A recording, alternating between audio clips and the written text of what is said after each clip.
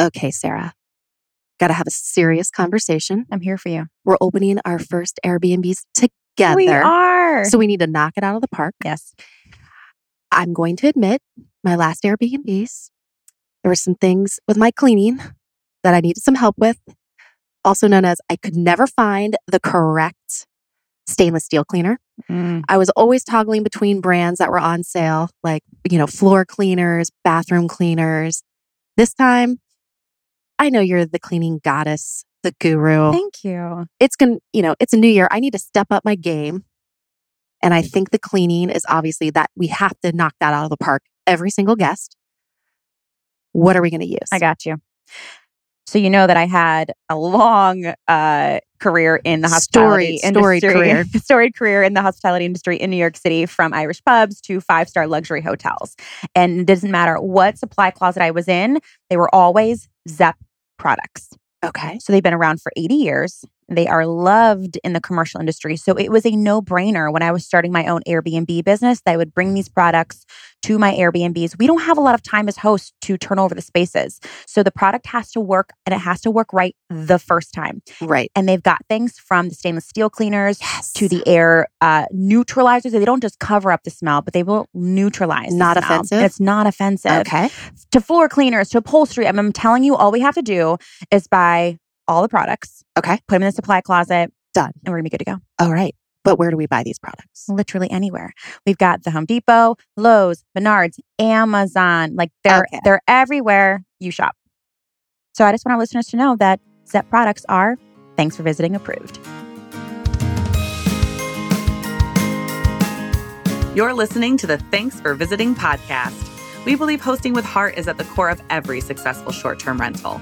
With Annette's background in business operation and Sarah's extensive hospitality management and interior design experience, this dynamic duo has welcomed more than 2,000 guests from 25 countries, earning them over $500,000 and garnering them over 650 5-star reviews. Now they're ready to share creative ways for your listing to stand out, to serve your guests, and be profitable. Each episode will have knowledgeable guests who bring value to the short-term rental industry, or Annette and Sarah will share stories about their own experiences so you can implement actionable improvements to your own rentals. Whether you're experienced, new, or nervous to start your own short-term rental, we promise you'll feel right at home. Here are your hosts, Annette and Sarah. Hello, listeners. Welcome to another great episode of Thanks for Visiting. I am one of your hosts, Sarah Karakayan. And I am your other host, Annette Grant. And together we are Thanks for Visiting. Okay. Guess who's back? Back again. Justin's back. Wait, you do know that I have a deep love for Eminem, right? I do, but our guest is but not Eminem. Justin is going to beat that, but I think. It's Justin Ford. Yeah. So, listeners, if you want to check, if you haven't listened to his first episode, it's season 4, episode 2. This is the second episode with Justin. But season 4, episode 2, we kind of talked about why safety is overlooked in the short-term rental industry and why it cannot be anymore, especially to any Thanks for Visiting listeners. But before we get to the episode, Annette, it is time for hashtag STR Share Sunday. Yes. Let's share with our listeners this Instagram. So good. Everybody go follow now. Heart all the things. It's at the Dawson House _ So, and Dawson is DAWSON.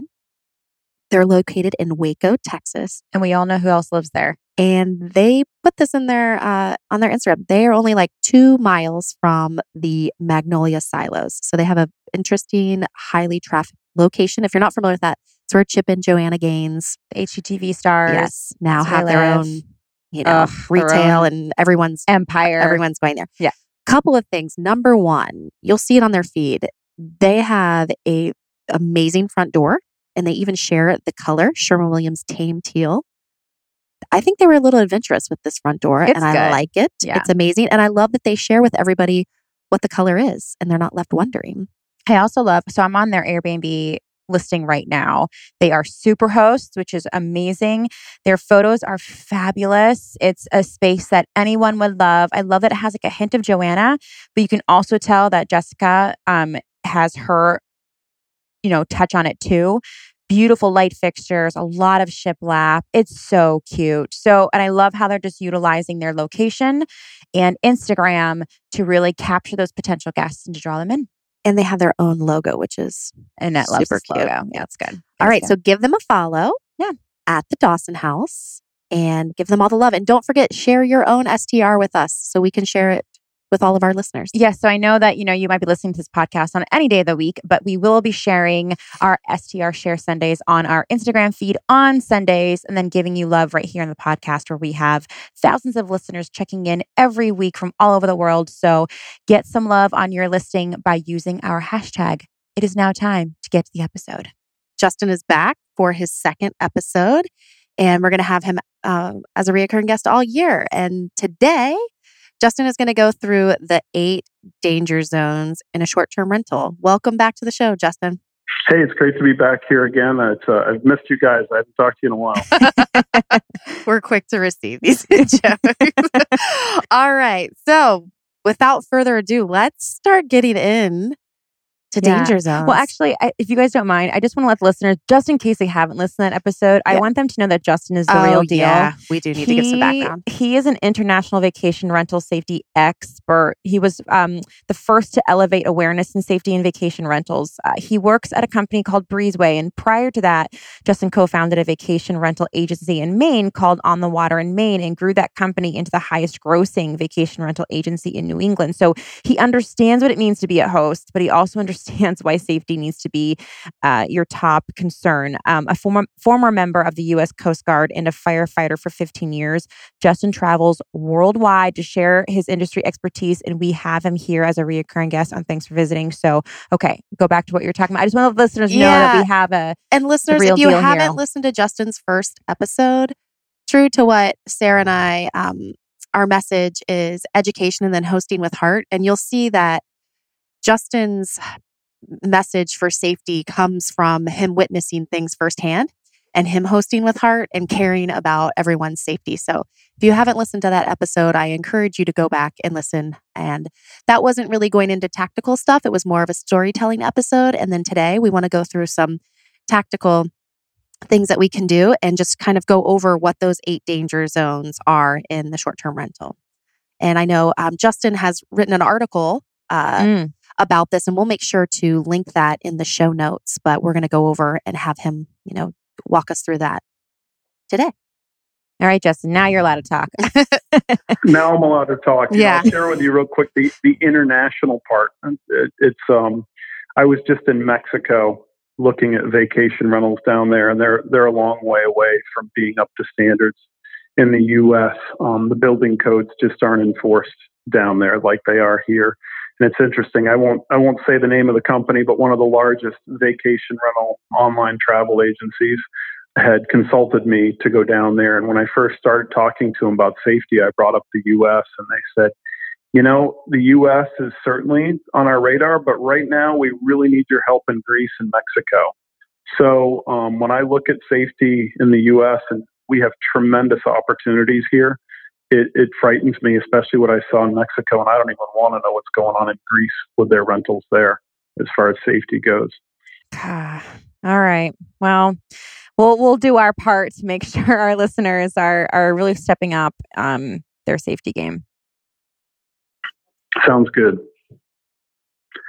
So I want to start off this episode telling you another story. Everybody always gets worked up by some of the stories. This is a really sad story to start things off with, but I hope it's impactful. I honestly believe this is the most impactful story that I can share with anybody who's renting out their home that goes over what I talked about in the first episode, and that is complacency is devastating, but also understanding and being aware that people who are staying in your vacation rental, your short-term rental, are not aware of their surroundings.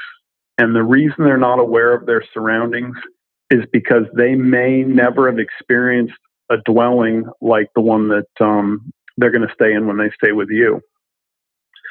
So 2016, a family from actually where you guys are in Ohio went and rented a home in Maine in the off season in September. And They were typically used to the apartment where they lived, and they had an apartment with children in it where they did not have candles or matches or things like that. That just wasn't part of their lifestyle. And they went and stayed in this vacation rental in Maine where there was no safety in place at all. We're talking there weren't even batteries in some of the smoke detectors in the rental property. And they went in and assumed that everything would be as it should be because that's the way that it is supposed to be. Well, the first morning, the kids woke up and found matches in a junk drawer. Well, they'd never been exposed to them back where they lived. And so this became a new toy and they started playing with them.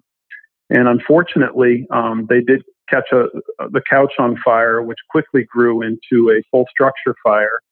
And by the time the parents woke upstairs, that's how fast fire can spread.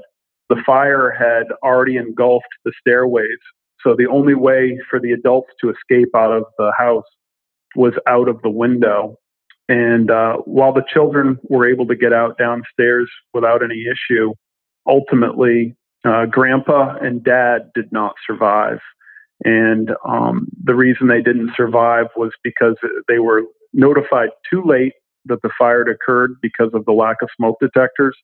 And also, Dad was injured because the egress windows weren't set up properly in the rental property. And he died actually from lacerations from the glass when he jumped through the window, protecting his wife who did survive. So it was the wife and the two kids who survived. And it really is a huge example of, again, people coming into a house and just not being familiar with it and not thinking about things that they may think about in their own home. Oh my gosh. No, but those are, again, we're doing this to educate. Yes. And if we can save Yes. multiple lives here, that's what we want to do. And that's something, we could probably stop the episode right there of just the matches and the candles in the home.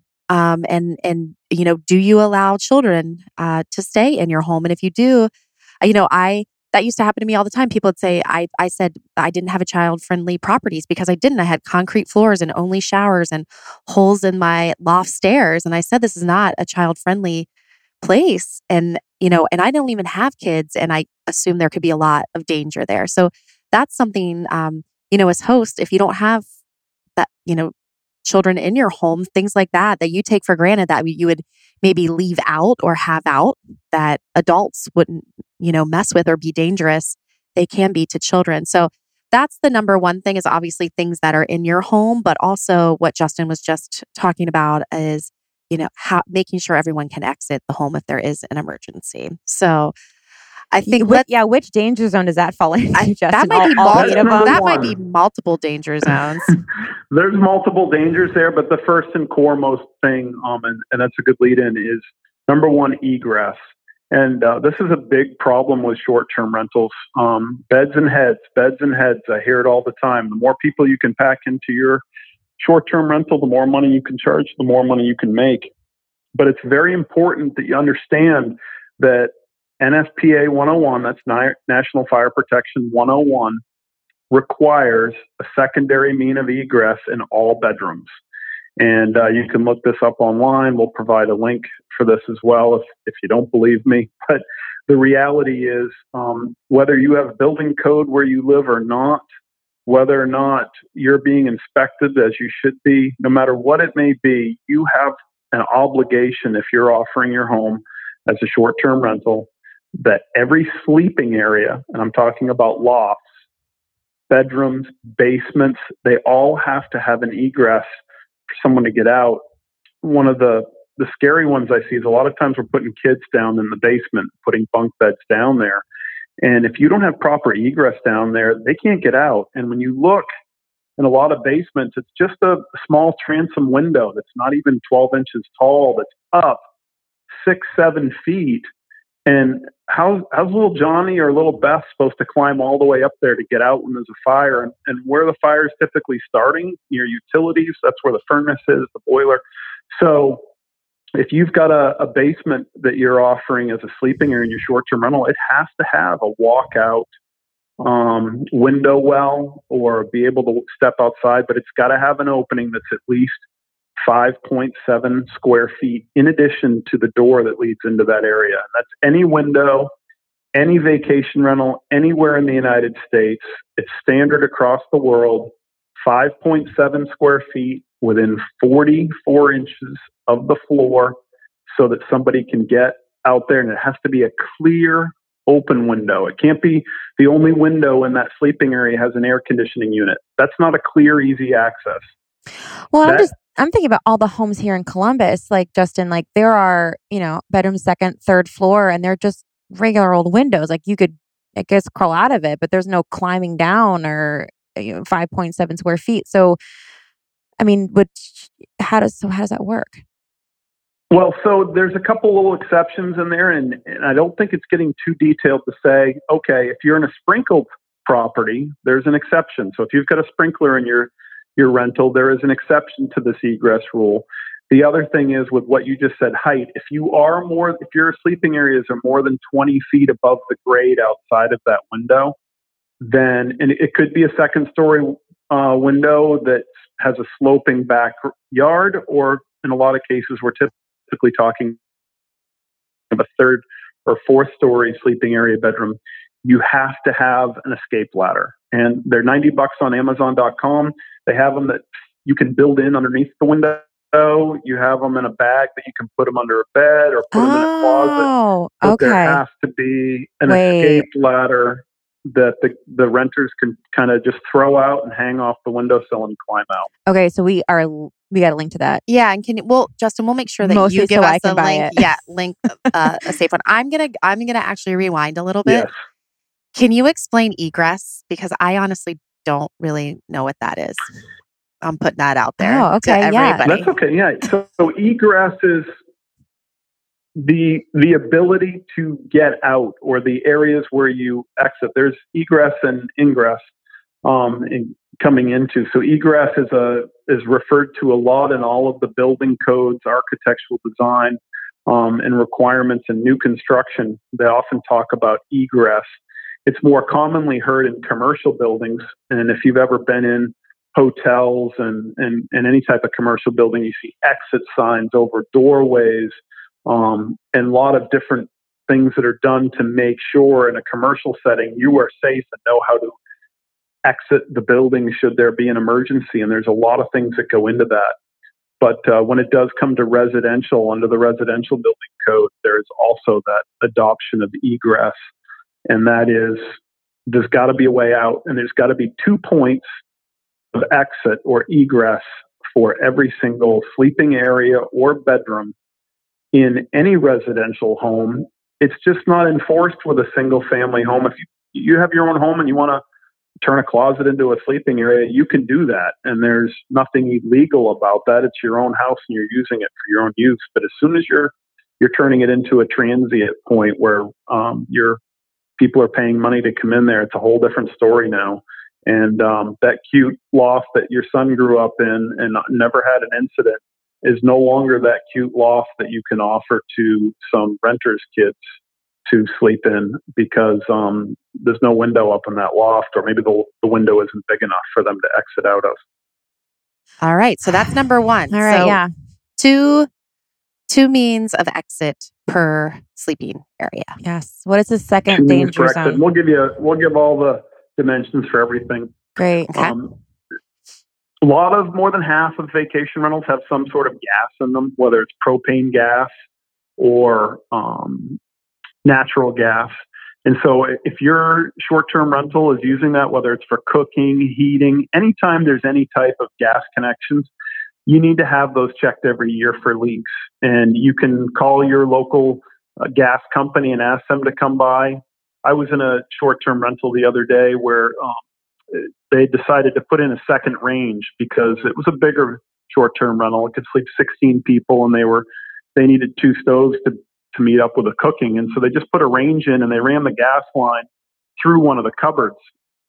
And the guests have been putting pots and pans in that one cupboard where the gas line is, and they keep shoving them in, and it's bent over, and now the gas line has a small leak in it. And no one knew about it. And I could actually smell it when I first came into the house, but it's not all the time that you can. So just an illustration of how important it is just to go through and, there's a lot of videos out there and tools where you can do it yourself. They have, this little, it's like $7 at Lowe's or Home Depot, this little, almost like soap that you can just wipe around the connections where it goes into your boiler or outside. And if it bubbles, call your gas company.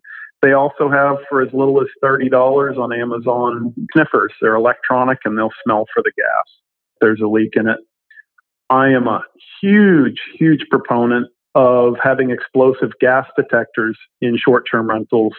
If you do have gas appliances like gas stoves or gas fireplaces, they typically sell them as a combination of a CO detector and explosive gas detector, anywhere between $40 and $60. I saw a great one at Home Depot yesterday. And you plug that in 10 feet away from the gas fireplace. I love to plug them in the kitchen, typically under the cabinets on the countertop. So if a renter who's not familiar with a gas stove might have accidentally left the gas on, it will detect that That's that really gas smart. and Yeah. Never even set off an heard of alarm. that. That's amazing. We'll link to that too. Justin, you have a lot of homework. You got to send us all these things. That's smart though. I haven't thought about that. I People hadn't aren't used to either. that, so. No. Okay. All right. So that's number 2. Check the natural gas and propane. All right. Number 3. It's kind of segue from the other two. Yeah. Extremely important to have fire extinguishers on each level of the home, each level of the condo, basement, first floor, second floor, and they have to be mounted on the wall. They have to be mounted on the wall. I keep going into short-term rentals where they're still in the box underneath the kitchen sink, buried in behind everything, or worse, I see them a lot of times, people set them on the countertop next to the cooking stove, which is one of the number one source for fires in a short-term rental. So you're supposed to kind of reach through the fire to pick it up. And in one case we saw where the fire extinguisher itself was on fire because it was always stored next to the stove. It was covered in grease, and the grease on the extinguisher caught on fire. Okay, so, I'm just going to play. I have a question though.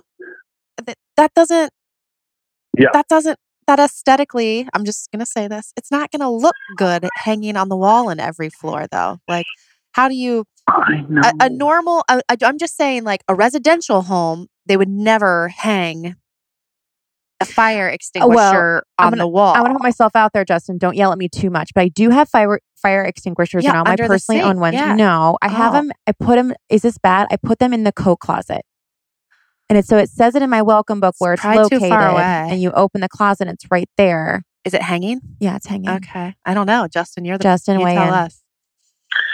So this is what we hear all the time. And it's funny, I talked to someone at First Alert recently about this, and they said they hadn't heard about that yet. We know it's important because if you do Google searches, you can actually find fire extinguishers that have cool labels, and you can get decorator labels that go on them and look like an object that you might desire.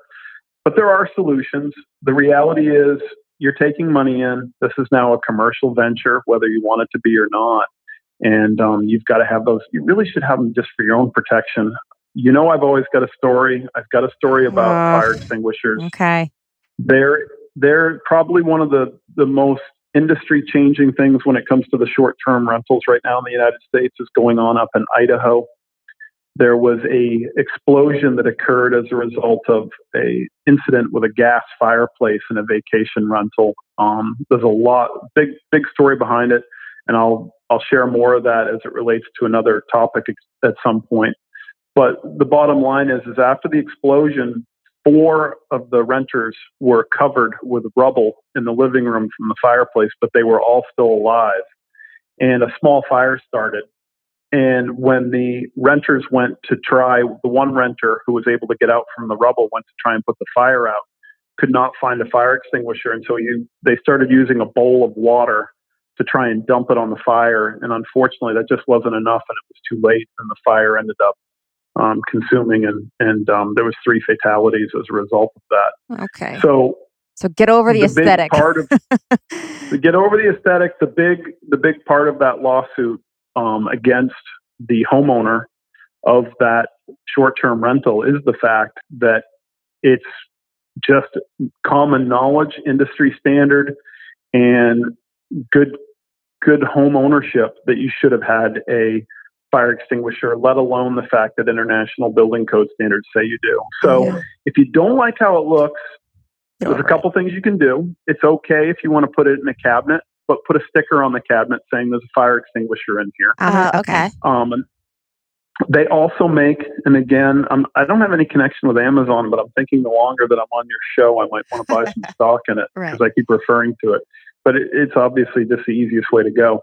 For less than $100, you can buy a cabinet that can be recessed into the wall in your kitchen, your hallway, that you can put the fire extinguisher in. So at least it's flush inside of the wall and it's not sticking out as much. But as long as it's clear, there's a good indication where it is. And based on the stuff that we've seen from the lawsuits, what's referenced to, it has to be properly installed. It has to be on that bracket. So you can't just have the bracket still on it in the box. That's not the right way to go. Can you buy, so I do actually have a client who has a fire extinguisher. It's not mounted and the bracket is not attached to it. Can you buy the bracket separate? You can. Amazing. You absolutely can. I've seen them at Home Depot and Lowe's and also online. I'll get on that. Very easy to do that. Okay. Danger zone number 4. Smoke detectors. People probably go, oh yeah, I've got that covered.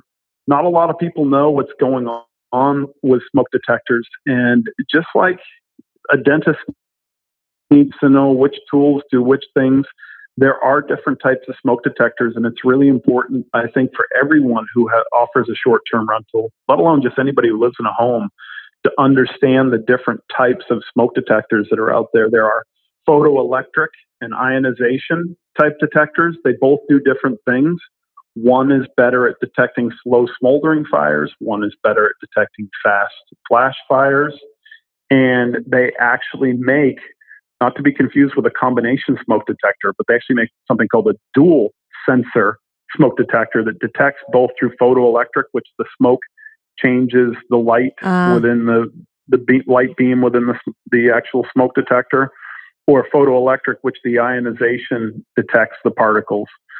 So you've got both of those and can detect both ways. And that might be the right detector to have. You also might use the combination smoke detector, which also does CO. I'm not a fan of those. I think CO and smoke detectors should be separated in different products because we'll talk more about that on CO in a minute. But the other thing to know about is that there's the biggest change in smoke detectors since 1976 coming out. Which one, if not both of you ladies, has ever had a call from a short-term renter that the smoke detector is going off and there's no fire, there's no smoke, and they don't know why? Right. Yeah. Yep. It happens all the time. Has it ever happened to you at 1 or 2 in the morning? You get that call from the renter and they're like, "What's going on?" And you're like, "I don't know. I just bought it."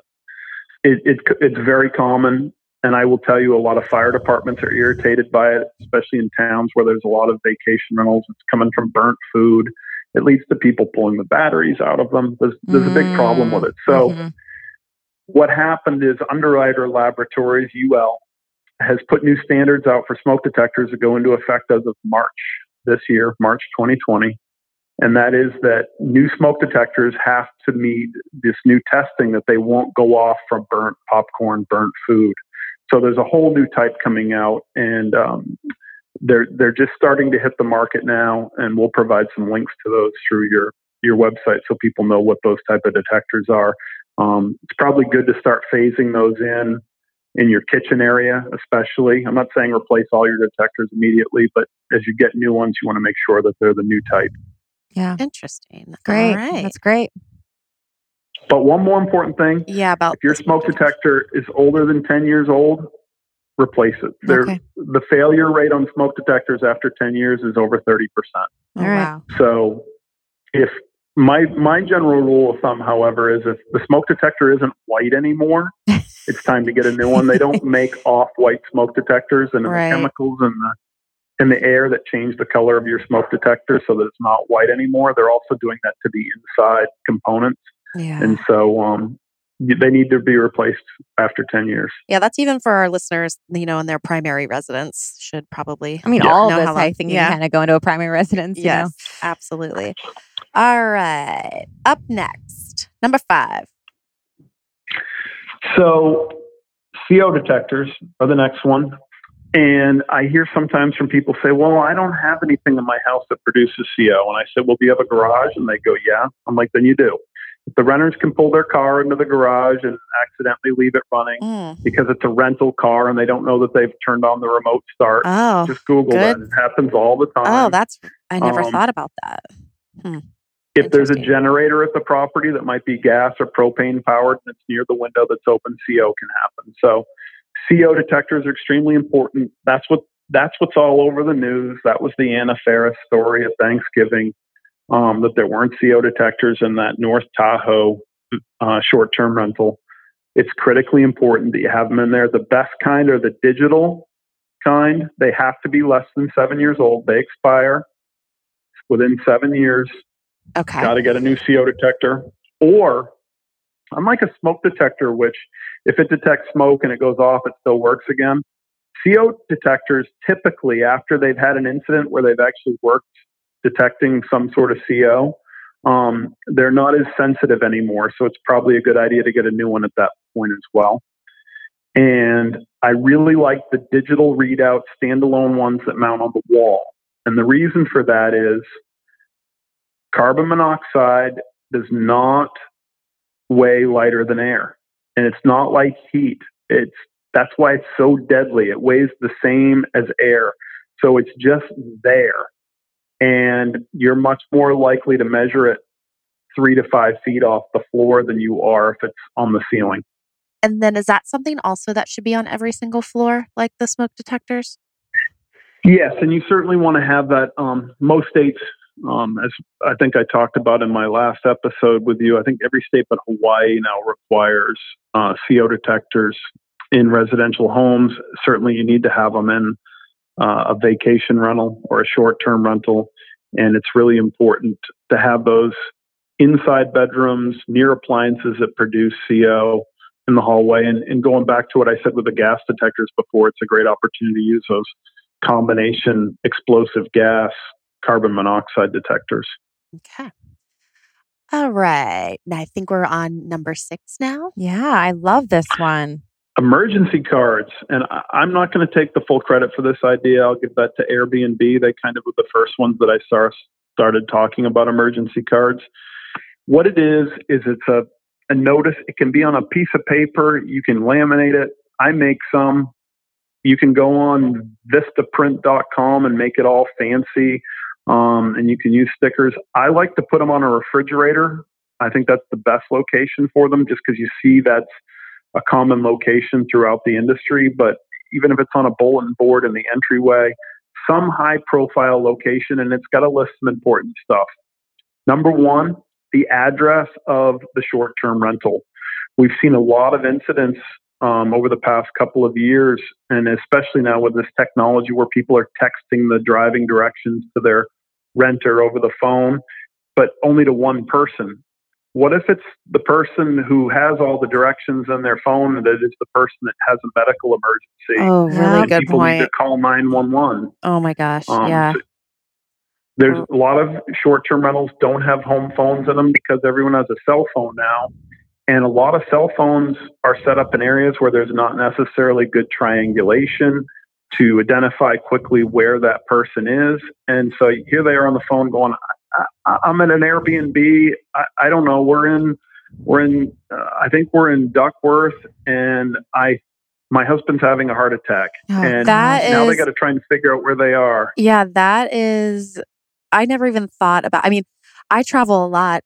Thankfully, my friends are the ones that normally make all the reservations, but I'm thinking I never know really where I am. Maybe if in the welcome book, but even in the welcome book, you might have to flip through a bunch of pages if you can even find I the might welcome even book. add a layer to that. And if you do send instructions, because Airbnb allows you to press that little key icon, it'll send your check-in link instructions. In that copy you send to your guests a few days before they arrive, and also via that check-in link to say, please make sure you're sharing the address with everyone in your party. In addition to finding it on the refrigerator and in the welcome book. I just think you can't.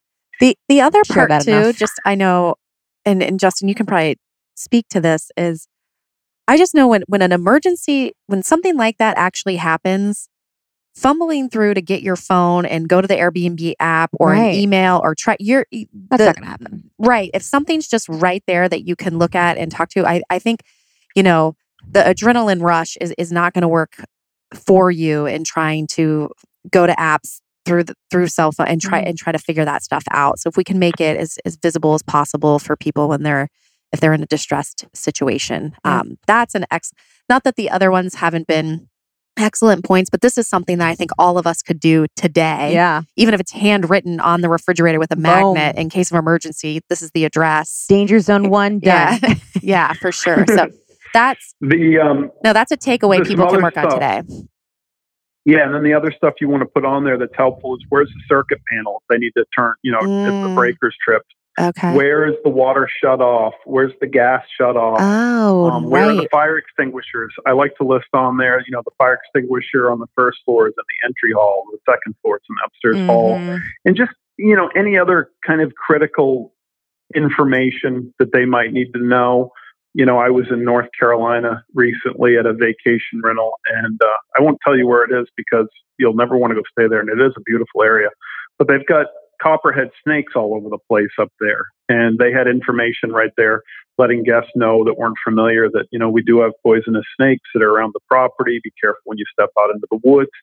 And again, that type of stuff is fine to put in a book, but that's a pretty serious thing that you might want to know. And I won't tell you how many copperheads I saw, but it was a lot. So it's just important to have that type of information. That's anything that's critically important that, as I said before, could be life-saving, should be in a real high-profile location. Right. And I'll take this back, kind of what I said earlier about the fire extinguisher, and but it's not going to look, it's like the aesthetics of it. And I'm like, wait a second, if I'm staying there short term, I'm going to be so much more thankful for the disruption of the aesthetic and the host thinking about my safety first. Then I wish they would have put that underneath the cabinet. And same with like an emergency card. Maybe you have this amazing place and you think this emergency card is going to kind of like incite fear. I think if anything, it's just going to make that person that's staying in your home get that over much it, more comfortable. Right. Yeah. No, that's the emergency card is a great idea for sure. All right. We may not have this too much in our neck of the woods, but you might. I don't know if you're fancy. What's danger zone number 7, Justin? So number 7 and actually number 8 are similar. These, not everybody has these, but they are very popular. Spas or hot tubs and swimming pools. There's been a lot of issues with both. Right now in the United States, according to the Consumer Protection Association, the number one cause of death, accidental death for children under the age of 4 is drowning.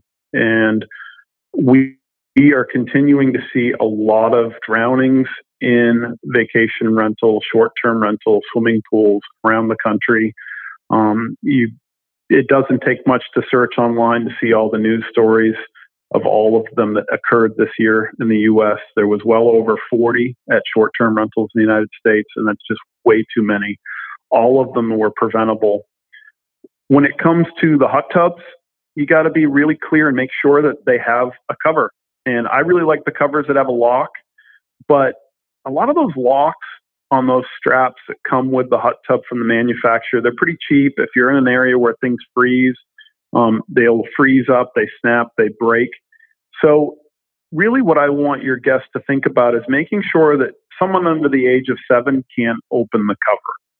And if that means that you're just using a cinch down strap and it's not easy to uncinch by anybody but someone over the age of 7, that's great. But we want to make sure that those hot tub covers are secure. And just like with pools, which I'll talk about in a second, that the water is being tested. We've had incidents with short-term rentals where people have been getting bacteria-related sickness, illness that have just been from the water. In the state of Montana, they actually require, it's state law, that all short-term rentals, the hot tub water has to be changed between each renter. Oh, wow. And just because of incidents that have happened in that state. So that's certainly to an extreme, but that should be something that has people thinking, why? I don't know. Why is that happening? There are hot tubs in some, nicer Vegas places that I'm like, I wouldn't get in there if you paid me. But anyway. Okay, If so you're then a guest, and we'll talk about guests later too. I mean, that's a good question for a guest to have. Yeah. When's the last Who is- time? Yeah. Oh. When's the last time someone checked the chemicals? We've seen incidents where there's been too many chemicals put in there. So hot tubs are definitely a sensitivity. If you're the rental owner, don't be trying to do all kinds of lab work yourself to make sure you're balancing the water.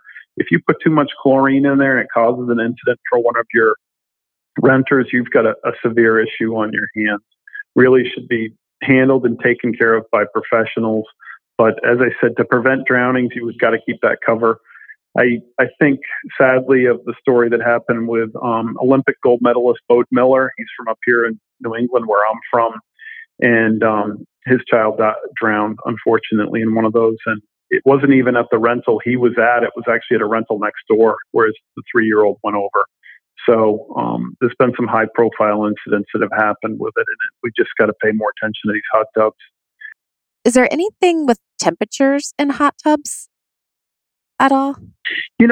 I haven't gotten into that too much, but certainly anything over 104 degrees is not good. Okay. And they do say if you're using, and we've talked before on previous episodes, about proper insurance, so I'll just throw them out there.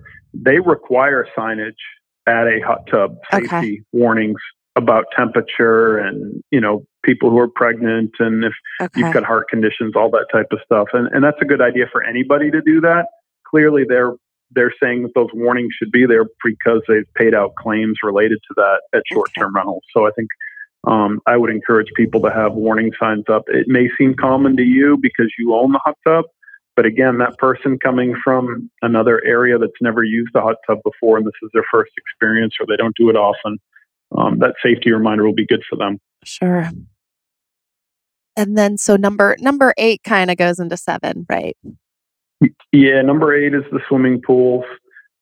You should not be offering a swimming pool at your short-term rental that is not protected from a child going to it. And in a lot of locations, Florida as an example, you've got to have a gated fence that protects children from accessing it all the way around. And it's got to have that safety type gate. If it's an above ground pool, they make safety stairs and gates that go around it. You've got to make sure that a determined child who's super excited to go swimming at this short-term rental cannot get into that pool. There are alarms that are out there, pool motion alarms. There's alarms for doors so that you know that the door leading out to the swimming pool, someone's opened it. You've got to do whatever you can do to ensure that someone does not get out there. And then when you have the pool, unfortunately, as we've learned from the largest lawsuit won against a short-term rental this year, $11.6 million down in Alabama, you've got to have depth markers, warning signs, information that's around that pool that's just like the pool at the Y or just like the pool at your local rec center. If you're not setting that up the same way with warning signs, depth markers, some sort of safety harness, a life ring, all the type of stuff that a commercial pool would do, then unfortunately you're putting yourself at great liability. And to go even further, I know some of the insurance companies now are saying they don't even want to see pool toys provided because if you're providing toys that are, and they say it right on it, this is not an approved life vest or this is not an approved life-saving device.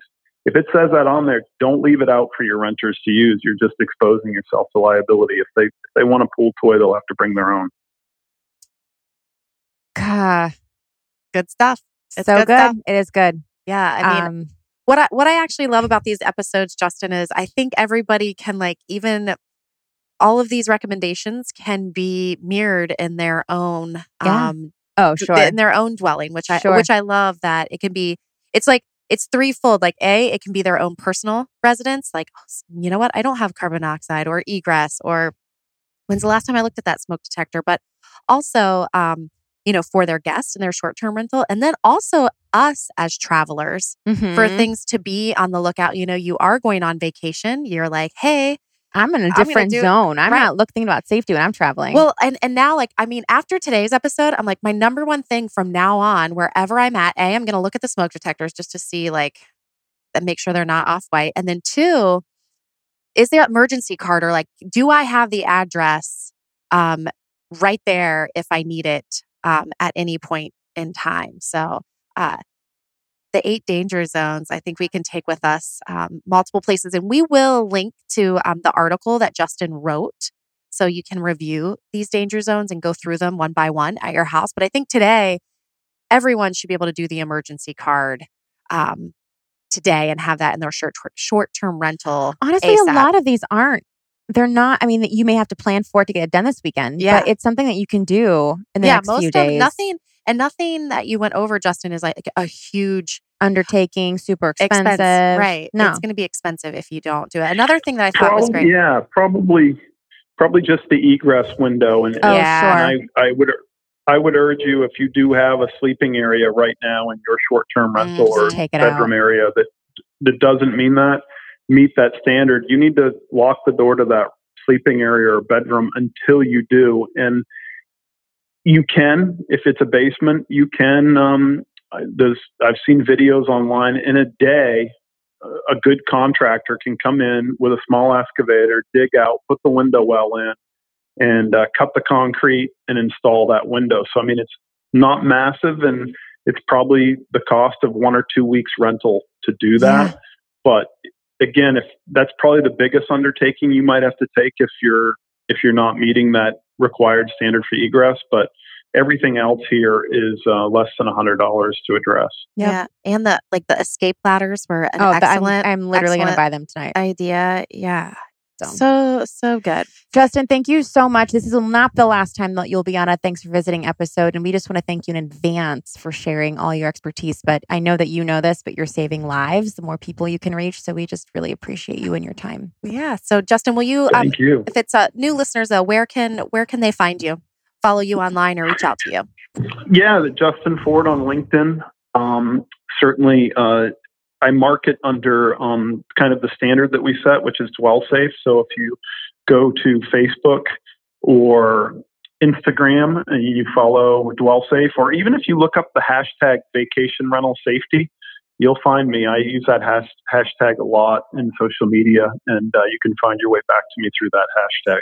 Awesome. I need you to start short-term rental safety too. We'll just do both of them. Yes. Yeah. So good. That's a good idea. Yeah. No. All right. Awesome. Well, Justin, thank you so much for being on our show. And listeners, again, download this checklist and take a look at your space. And then we'll have Justin on for another episode soon. Yeah. I'm Sarah Karakayan. I'm Annette Grant. And together we are Thanks for visiting. We'll talk to you next week. Thanks for listening to the Thanks for Visiting podcast. Head on over to the show notes for this episode at thanksforvisiting.me. If you're looking to take your listing to the next level and show your guests how much you care, be sure to check out our line of thoughtful hosting products. From hosting checklists to custom mugs to toilet paper stickers, we've got you covered. And if you love our show, remember, sharing is caring. Please hit that subscribe button and leave us a review. Awesome reviews help us bring you awesome content. Thanks for tuning in, and we look forward to hanging out with you next week. Thanks for visiting.